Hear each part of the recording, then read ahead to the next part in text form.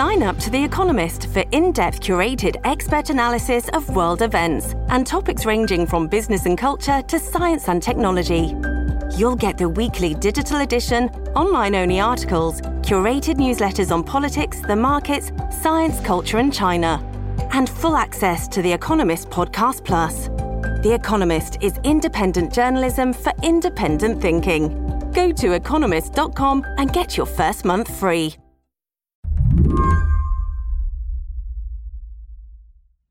So here we are, impeaching Donald Trump one more time.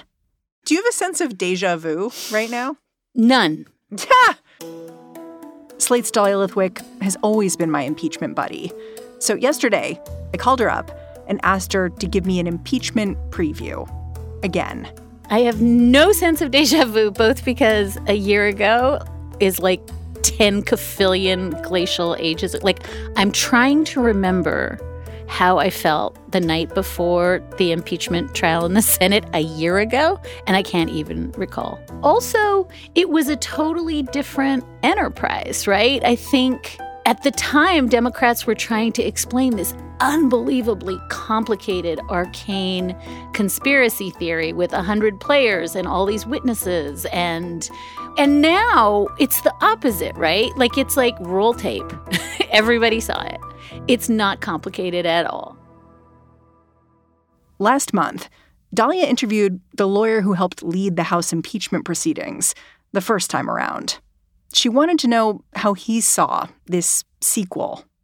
He just sounded as though the inexorable lesson he learned from 1.0 is that it's just not a legal proceeding, and that he had taken, years of history, having prosecuted the mob, having, prevailed in big mob trials and big white-collar conspiracy trials, that he went into this proceeding thinking it was a legal proceeding and walked away realizing it was politics all the way down. And the thing he said, Mary, that really has stuck with me is, if this were a legal proceeding, half of the people who are jurors would have to be excluded, right? They were either eyewitnesses or victims.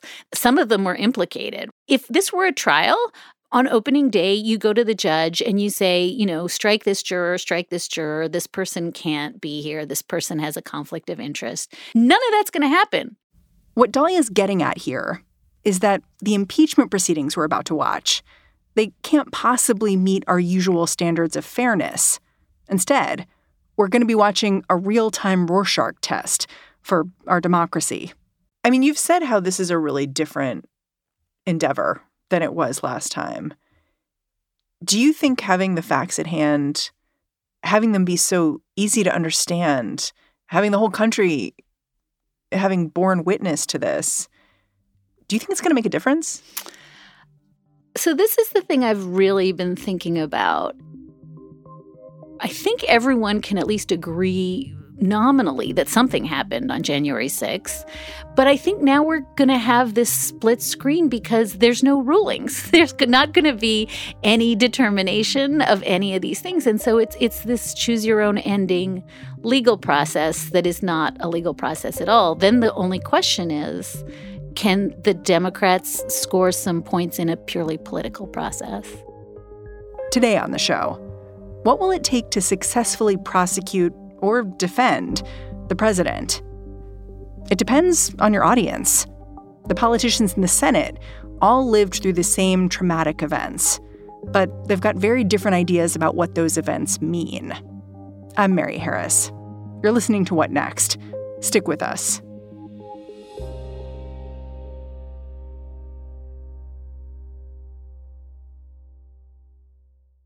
This episode is brought to you by Discover. When it comes to your finances, Discover wants you to know they are the credit card that is always there for you. With 24/7 U.S.-based live customer service, everyone has the option to talk to a real person anytime, day or night. Yep, that means no more waiting for, quote, normal business hours just to get a hold of someone. We are talking real service from real people whenever you need it. Get the customer service you deserve with Discover. Limitations apply. See terms at discover.com/creditcard. Former President Trump is only charged with a single article of impeachment: high crimes and misdemeanors for inciting an insurrection at the Capitol. When the House impeachment managers begin making their case today, they're going to attempt to prove that Donald Trump's words and actions on and leading up to January 6th directly influenced the mob that stormed the building in an attempt to stop Joe Biden's election from being certified. It is an understatement to say they've got a lot of material to work with.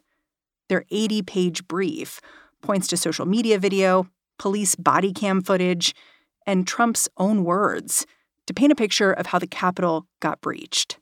It does seem to me, and I have heard, that there is going to be video evidence, that there's going to be audio evidence. We had that. You'll remember some roll tape last year when the House impeachment managers were trying to lay out the collage of the conspiracy. But I think there will be an immense amount of kind of video imagery. We've got, the 10-minute just security video that excerpted Trump's speech that day and the mob reacting to that speech and seeing it as a call to violence. This video, put together by the website Just Security, shows the direct relationship between Trump's words and the crowd's actions.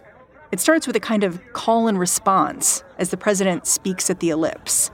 When Trump says, "We're going to walk down to the Capitol," those watching begin echoing him. Invade the Capitol building. Take the Capitol. Take the Capitol.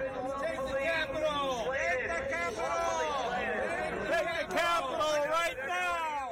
You get the sense that the mob is reacting to line after line. Like he literally is ginning up fomenting this violent response. I think this video goes a long way to saying that speech alone, clearly you can tell, elicited from the rioters some kind of sense that they were authorized, that they were being given permission to go do rioting. There's this other thing, which is as rioters have been charged for their behavior on January 6th, we've seen in legal documents many of the rioters saying the reason they were there was because of the president. And it seems to me like if I'm an impeachment manager, that's just more evidence for me to present that there was a causal relationship here between what the president had been saying for a number of weeks, and especially on January 6th itself, and what happened later that day. That's right. And I think it goes to this defense they're going to try to raise, Mary, which is the more we learn that this riot was weeks, if not months in the making, that it was well-planned and well-financed, they're going to say the more we learn about that, the more it lets the president off the hook, right? Because this was going on with or without him. Right. The train had left the station, right? Nothing he did or said on the afternoon of the 6th in a 50-minute speech was going to trigger the violence. They came intent on doing violence. But I think you're exactly right. When you read those pleadings, that's completely debunked because what they're saying is, I answered the call. He started telling us in August. He started telling us in October that if he lost, it would be because the election was stolen. He started saying in December, everybody come to the Capitol on January 6th and get wild. The Trump team's main defense, it actually doesn't have much to do with what the former president said. It's all about process. It's the thing we've seen that a lot of the Senate Republican side has lashed themselves to is just the purely arcane constitutional argument that you cannot convict and impeach a former president, the lame duck analysis. We saw that, by the way, debunked this week by no less a person than Chuck Cooper, who has been a prominent Republican. An advisor to Ted Cruz. Yeah, and who, I was shocked, who came out in the Wall Street Journal saying this is garbage, and I think we can agree the bulk of the scholarship suggests it is garbage. We know that there has been an impeachment for the removed Secretary of the Treasury. So it's not very well supported, but it's a sufficiently abstract argument that it gets you off the hook from dealing with all the blood and guts and feces that you're describing, Mary. Do you think that someone as prominent as Chuck Cooper making this argument, do you think it's going to sway anyone? You know, it's interesting. I was most fascinated by the attempt that Rand Paul last week, who tried to force this issue. He forced a vote on it. Right, a procedural vote, even in advance of the Senate trial, getting people on the record saying we shouldn't be here. As of noon last Wednesday, Donald Trump holds none of the positions listed in the Constitution. He is a private citizen. The presiding officer is not the Chief Justice, nor does he claim to be. His presence and the Chief Justice's absence demonstrate that this is not a trial of the president, but of a private citizen. Therefore, that this whole proceeding is unconstitutional, that there's no jurisdiction for the Senate to do this, that John Roberts is not presiding. There's no mechanism, even if we wanted to try a lame duck president. And he got kind of, I think the term of art is crap ton of votes. And people were probably not surprised, but not delighted to see that many, many Republicans were willing to vote with him to just do away with this. And many people saw that as just a sign, like there's no way that the Senate will vote to convict. Right. And Slate's Jim Newell made the really good point that wasn't a vote, that it was unconstitutional on the merits. And we have certainly seen, I think, in the days since that vote, several Republican senators say, oh, I wasn't voting on the merits. I was just voicing a general opinion that I thought it might be unconstitutional. So I think what Chuck Cooper does is give those people a little bit of space to say, I hadn't studied the subject. I spent the weekend, curled up with the Federalist Papers. Now I understand, this has happened before. So I think maybe it was an effort to dislodge some of them and to say, that vote represented a procedural point, but it is not reflective of my final views on what the merits are. So maybe it'll peel off a few people. You make this point that this argument, which is the central argument so far of the president's lawyers, that you just can't impeach a guy who's already out of office, that it creates this logical bind, which is that the last time we impeached President Trump, the Republicans argued we should let the voters decide. And by impeaching him, you're taking away the voters' agency. So you can't impeach someone who's a sitting president. Now that he's out of office, you can't impeach him because he's out of office. And it raises this question of hold it, who can you impeach?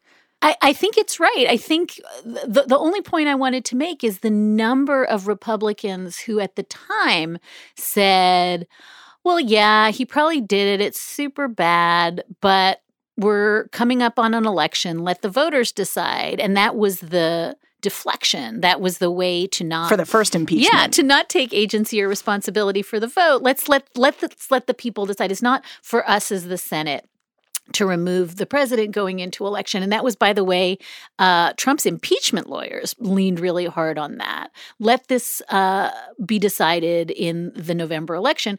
Then it's decided in the November election. Trump tries to actually steal that election. And now the argument is, oh, he's gone from office. So we let the voters decide.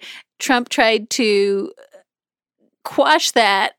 And now we can't impeach him. So there's no place for the Senate. And either way you look at it, it's win-win for them because in both cases, they knew what had been done. It was not in dispute. Last year, they could throw sand in the gears and question that. This year, I think they can't. And so instead of questioning it, you make this lofty argument about, oh, institutionally, our hands are tied. But in both cases, I think it's a way of stepping out of having any agency, any responsibility, and saying, there's no place for the Senate in the impeachment process. And we know from the Constitution that has to be wrong. The math of impeachment is pretty unforgiving. You need 17 Republican votes to convict. And most Senate Republicans have already signaled, by voting for Rand Paul's point of order, that they could simply wave away the former president's behavior. That's why Dahlia says so much focus is going to shift to just a few politicians, those who've said that in spite of that vote, they still might be open to convicting the president. The question is how vocal they're going to be. In the House, Republican Liz Cheney faced blowback, both in Washington and back home in Wyoming, for voting to move impeachment forward. But in the last few days, she's started speaking out, holding her ground. Watching Cheney on Fox News this Sunday, Dahlia felt hopeful. People in the party are mistaken. They believe that BLM and Antifa were behind what happened here at the Capitol. That's just simply not the case. It's not true. And we're going to have a lot of work we have to do. People have been lied to. The extent to which President Trump, for months leading up to January 6th, spread the notion that the election had been stolen or that the election was rigged was a lie. What was most striking to me is the part where she said to Chris Wallace, people believe lies. They were lied to. And these are lies about Antifa. And these are lies about the election being stolen. And there's a sense in which it was almost a cri de coeur of, we have to stop believing lies, and we have to stop purveying lies, and we have to stop relying on lies for our legitimacy. And so I take hope in that only because the alternative is just to fall down the Marjorie Taylor Greene well, right? Like to just keep spiraling into a world where manufactured facts support manufactured claims supporting manufactured legal and political processes. And I just think that way madness lies. And so for me, I don't have vast hope. I think that simply saying the way we heard last time around, I deplore this. I'm a Republican senator.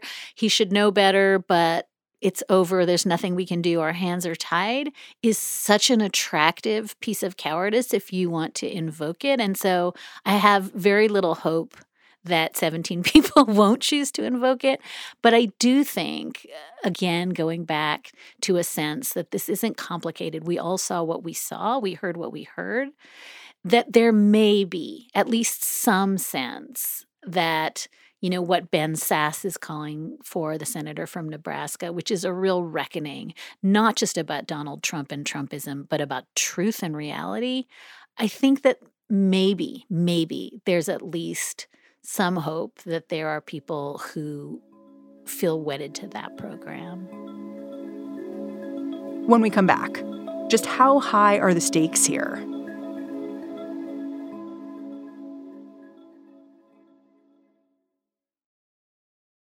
This is the story of the one. As a maintenance engineer, he hears things differently. To the untrained ear, everything on his shop floor might sound fine, but he can hear gears grinding or a belt slipping. So he steps in to fix the problem at hand before it gets out of hand. And he knows Grainger's got the right product he needs to get the job done, which is music to his ears. Call, click Grainger.com, or just stop by. Grainger, for the ones who get it done. This episode is brought to you by Progressive Insurance. Hey, listeners, whether you love true crime or comedies, celebrity interviews, news, or even motivational speakers, you call the shots on what's in your podcast queue, right? And guess what? Now you can call the shots on your auto insurance, too.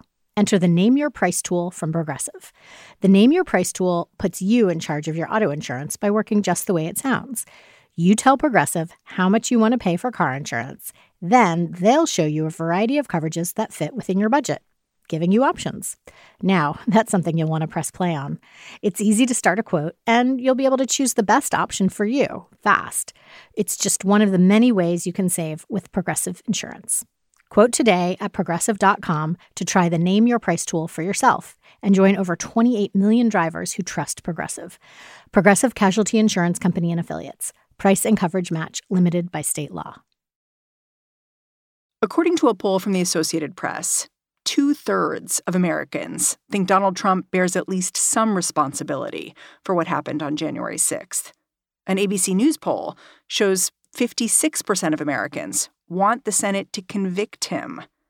So I asked Dahlia, if the impeachment process isn't so much legal as political, wouldn't numbers like that have some weight? Wouldn't they mean a conviction in the Senate would be a foregone conclusion?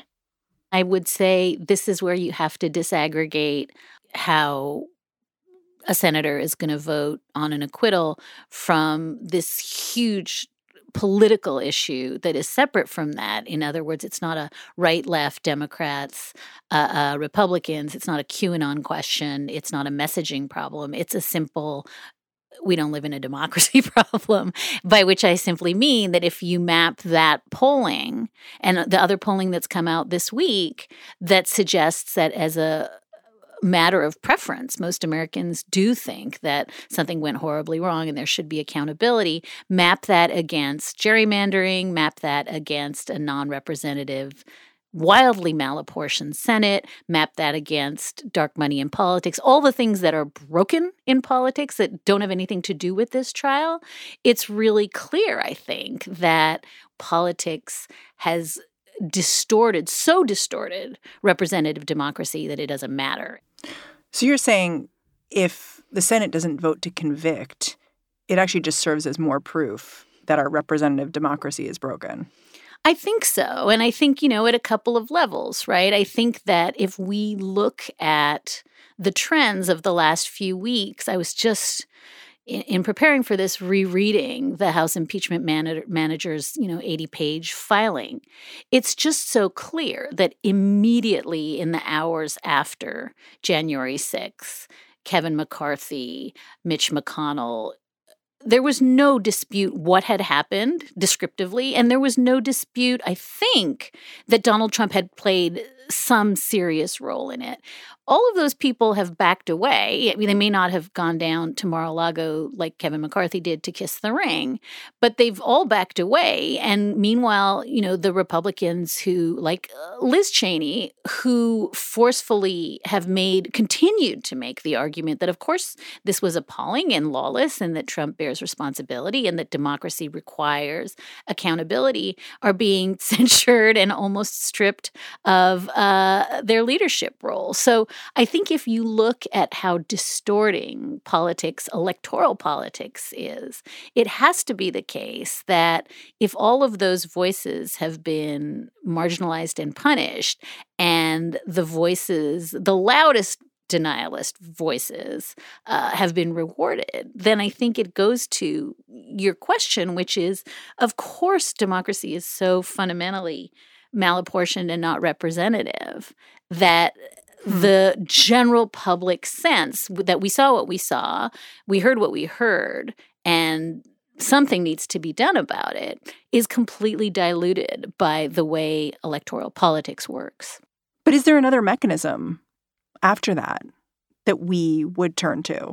So many of the pathologies that we are seeing play out are reflective of the fact that some sizable proportion, but certainly not a majority of the country, believes truly crazy things that are not rooted in truth or in justice, and that somehow they have captured massive, massive parts of democratic governance. And if the measures we're seeing, by the way, in the last week or two that are being rammed through in the states to further curb voting, to further encourage gerrymandering, to further invite dark money into politics, if all of those things are allowed to continue, this is not the end of something. This is the very earnest continuation of something much worse. And so I think the other mechanism is to have functional representative democracy. And that means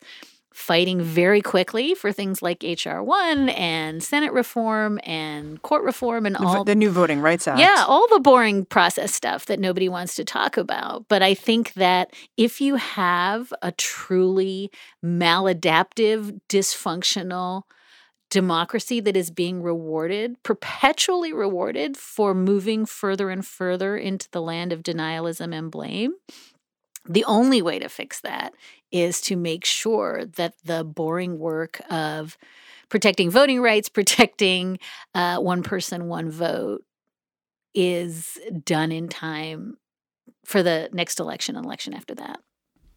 Yeah, it's interesting because you're saying basically like a DOJ investigation of President Trump or something like that. Even that is too small ball. Like you need to be thinking much bigger if this impeachment fails. Yeah, the book I've been reading this week, it's so depressing, is Milton Mayer. Quite the recommendation. Yeah. No, if you want to be even sadder, Slate listeners, I've been reading Milton Mayer's book, They Thought They Were Free, which is a phenomenal piece of journalism by an American journalist who goes back after Nuremberg, after presumably Germany has been cured, and talks to a bunch of basically just ordinary guys in Germany. Some of them are in the party, some of them aren't, some of them are sort of complicit, some of them aren't. And he just goes back and interviews them. And the reason it's so depressing is they just, all of them come back to, but Hitler was really good about the jobs. Like, he was really good for the economy. We joined the party because of our jobs. We joined the party because we didn't hate Jews. We didn't even, they all had Mein Kampf on their bedstand. None of them read it. So they're indoctrinated in a weird way that I feel like it's useful to keep thinking in terms of cults and not in terms of politics. And it's depressing only because there's no remorse. There's none. And I think that the work of even truth and reconciliation that you're describing, Mary, only gets you so far. I mean, what better truth and reconciliation than the Nuremberg trials? These guys were unaffected. They just felt like we didn't know, we weren't sure, we didn't see. One day the synagogue burned. We have no idea. It's just the level of mass denial, disavowal of responsibility. Yep. And I think that that's what you're asking me is, can you get anyone to take responsibility for this thing if Donald Trump can't take responsibility for this thing? And I'm not as sanguine as I once was. Dahlia Lithwick, thank you so much for joining me, I think. Dahlia Lithwick covers the courts and the law for Slate. She also hosts the fantastic Amicus podcast. And that is the show. What Next is produced by Mary Wilson, Davis Land, Danielle Hewitt, and Elena Schwartz. Allison Benedict and Alicia Montgomery help us every single day. And I'm Mary Harris. I will catch you back in this feed tomorrow.